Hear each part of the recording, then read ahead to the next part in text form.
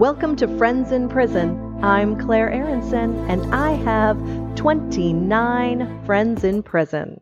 When I started writing to pen pals in prison, I reached out to about 10 people. Even then, I thought it sounded like a lot. I was afraid of repeating myself. I mean, I've repeated stories to you already. I retell stories to friends all the time, but I was afraid of boring my new pen pals with repetition.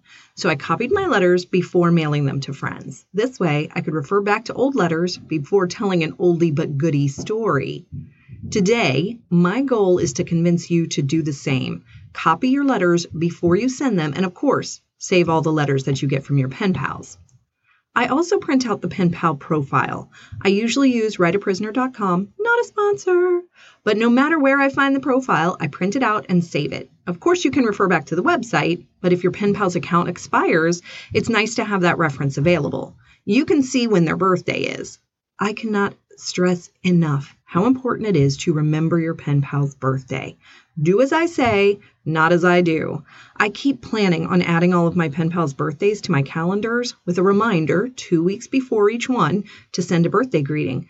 But then I get letters explaining how a friend spent her birthday, and I go, oh yeah, I really should have sent some sort of a happy birthday greeting. Okay, I will definitely get on that. There is another reason why you might want to save the profile. Sometimes a pen pal will write a real quick letter like, "It was so nice to hear from you. We're still in lockdown. Write again soon." How am I supposed to bounce off of that? So I look at copies of my old letters and see that I've already told all my favorite stories. So then I go to the profile to discover new interests and hobbies that we have in common. Saving old letters and the copies of my letters can also save everyone from miscommunication. You know me, I ramble on and I talk quickly sometimes. Sometimes when I write, I think pen pals totally understand me. I think everyone thinks everyone understands them, Claire. That's how miscommunication starts. I got a letter from Juan once. I've told you about Juan before. He's very funny, very insightful, and he loves dogs. He used to work for Paws for Life program, training dogs to be more adoptable. He wanted to train dogs to be service dogs for people with PTSD, but he got into an education program that should be very useful to him upon release. He's learning how to use computers. Hopefully they're showing him how to download and enjoy podcasts. Am I right? Okay. So I've told you about Juan. Well, one time he called me a necker. That's a good story, you crazy necker, you. And there was so much other stuff in the letter that I just sped right past that line and replied to him.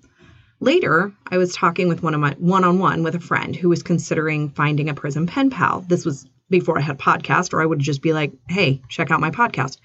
I told her that I could share some letters with her, and she could see how very normal the conversations were and what kinds of things we talk about. What's that mean? Necker. I don't even know. Is that an old-fashioned term? It's weird. I don't know.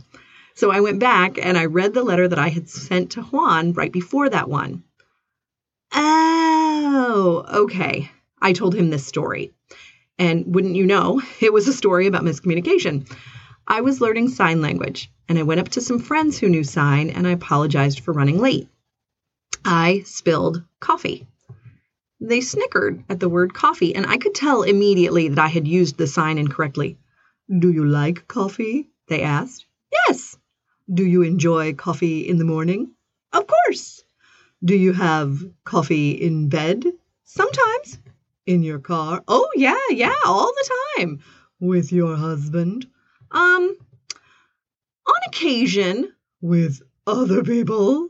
Oh, yes. Yeah. I enjoy coffee with lots of people. And this got a new burst of giggles. Do you enjoy coffee at night? No, never at night. Oh, I'd stay up all night if I did that. So that's when they showed me when you sign coffee, you ball both hands into fists. So the palms of the hands are facing each other like you're a boxer who's about to tap his gloves together. The right hand makes a circle above the left like you're working an old coffee grinder. Apparently, I balled my fists, but then I crossed my arms in an X in front of my chest and moved both hands in circles. That's the sign for making out. Do you like making out? Yes. Do you like making out in the morning? Of course. Do you make out in bed? Sometimes. In your car? Oh, yeah, all the time. With your husband? I don't know, on occasion. With other people? Oh, yes, I enjoy making out with lots of other people. Do you enjoy making out at night? No, never at night. I'll stay up all night if I do that. I guess I am a crazy necker. Of course, in this case, the miscommunication wouldn't have been that big of a deal. I could have just glossed over it and not mentioned it and just not understood what he was saying. Or I could have asked him about it, but it would have just ruined the humor of the moment if I had to write to Juan and say, why did you call me a necker? And he'd have to say, 'cause you are. And 2 weeks later, he'd get a letter from me saying, I don't get it. And 2 weeks after that, I'd get a letter from him saying, I don't know what you're talking about. And no one would listen to a podcast about friends like that. Honestly, it happens when people will say, in response to your question, yes. It is such a relief to go back and see what the question was. So when you're writing to your pen pals, remember how long it takes between sending and receiving a letter. It could take a whole month. So just say, you asked if I've ever played bocce ball. No, actually, no pen pal has ever asked me if I play bocce ball. Or if they ask how mom is doing, just say, mom is fine. I know you wouldn't say, she's fine, thanks for asking. But those things happen. Maybe because we're used to using email when there's a record of everything that's been said, or maybe because a letter is so touching or so funny that you want to respond quickly. So let me tell you about a more serious miscommunication, which, spoiler alert, turned out just fine. I got a letter from a new pen pal saying that she was glad to find someone interested in a girlfriend. What? And she meant me. I thought I was very clear that I'm married and I have a lot of pen pals and I'm just a friend. What did I say to make her think I wanted to be her girlfriend? I went to my letter and read, I write to people and sometimes don't hear back from them. Twice I got a response. It was really polite. Thanks for writing, but I was looking for a boyfriend/girlfriend. Oh, no. I meant they told me they were looking for a girlfriend/boyfriend, that they didn't want to continue corresponding with me. So I had to tell her, I am not looking for romance. I think I forgot the quotation marks, saying sometimes I get a letter saying, quote, thanks for writing, but I'm seeking a boyfriend, unquote. That's what a pen pal told me once. Personally, I'm happily married. Then I went on, as I am known to do, talking about a YouTube review of veggie burgers and how I'm reading The Goldfinch and whether or not I'm going to dress my dog up in a sweater to keep him warm. In Florida, where I live with my dog, who, for the record, is not hairless and does not spend a lot of time outdoors. So this particular pen pal is great. She wrote me back, and now we can correspond regularly. But to my knowledge, she has not yet found a girlfriend. Now, to some great communication. You remember my friend Misty from last time. She was shuffled from one uncomfortable quarantine to another. She was starting to feel unlucky that she had not caught COVID. If you're positive for COVID, you stay in sickbay and then return to your regular dorm. If you've been exposed to COVID but test negative, you have to keep quarantining with other people who have been exposed but tested negative. And inevitably, one of them does test positive and your quarantine starts over. Misty's luck finally turned around and she caught COVID. She felt really run down. She slept through her birthday without so much as a cheerful wish from her good friend Claire. I hope that you are all sending her positive vibes and contemplative prayers because it works. She sounds like she is in good spirits, and here is a letter that I got from her yesterday.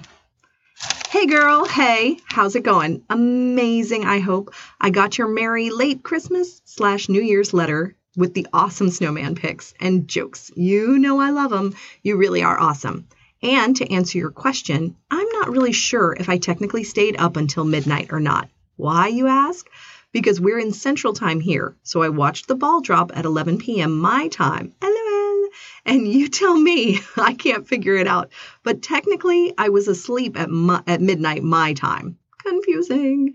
Yay, you got your bathroom painted. I am indeed proud of you, my squirrely friend. Amazing, amazing, fantastic job.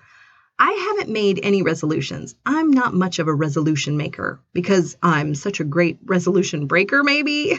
But I am claiming 2021 is my year. We still pray for Mom. Every prayer circle. I sure do miss those. I'm so happy to be back to quote unquote normal.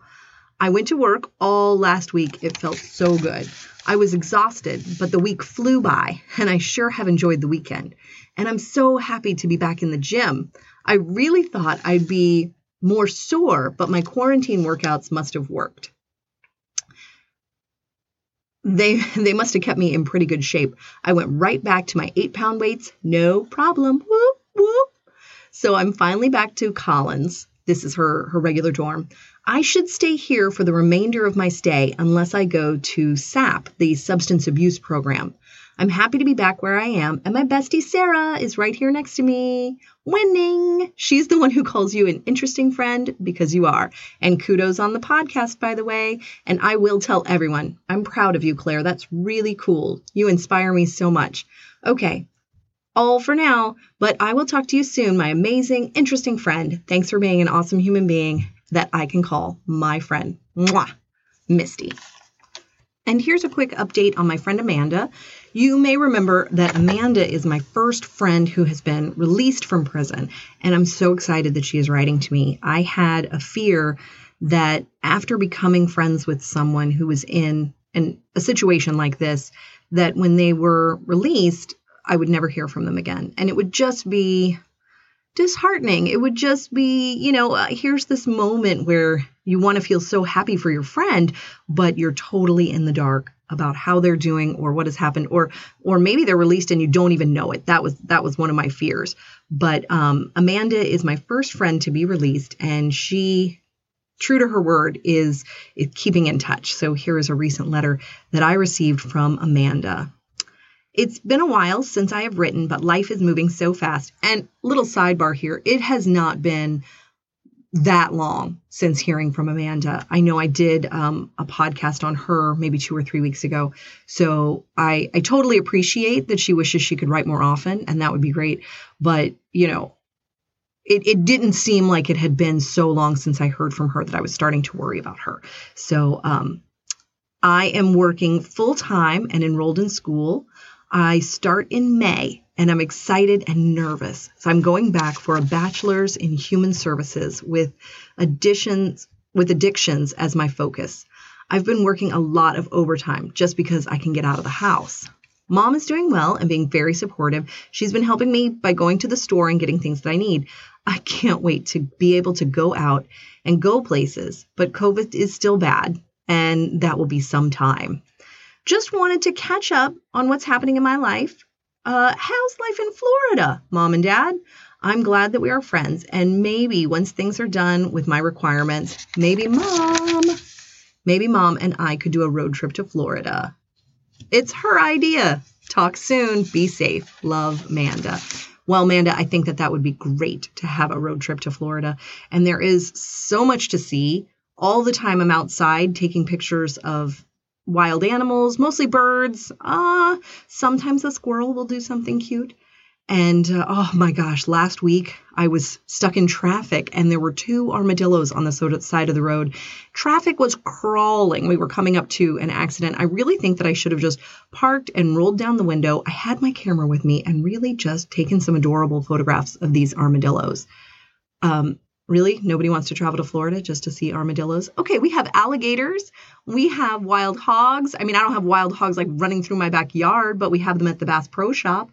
We have bald eagles. There's a wildlife conservatory at Cape Canaveral. We've got Cape Canaveral. There's always new rockets going off, and there's all kinds of great stuff to see. So when I'm writing to my pen pals, I really like those nature hikes and wildlife photographs to be able to send to them. It seems to be the sort of thing that everybody can enjoy. I'll say, of course, Florida is filled with beautiful restaurants and shows, but I feel a little bit awkward writing to pen pals and sending them, here is the gourmet meal that I have just gotten at a fancy restaurant. Right now, I feel like if you have to be on house arrest, it is the time to do it because nobody's going out to these. I mean, maybe not nobody, but a lot of people are avoiding fancy restaurants anyway because of the danger of COVID and the danger of spreading it. So I do want to encourage all of you to tell people about the podcast. If you've stumbled across this podcast randomly and you have no idea who I am or what's going on, I'm Claire Aronson, and this is my podcast, Friends in Prison. Subscribe, leave a comment, tell everybody that you know, and as always, find your own friends in prison.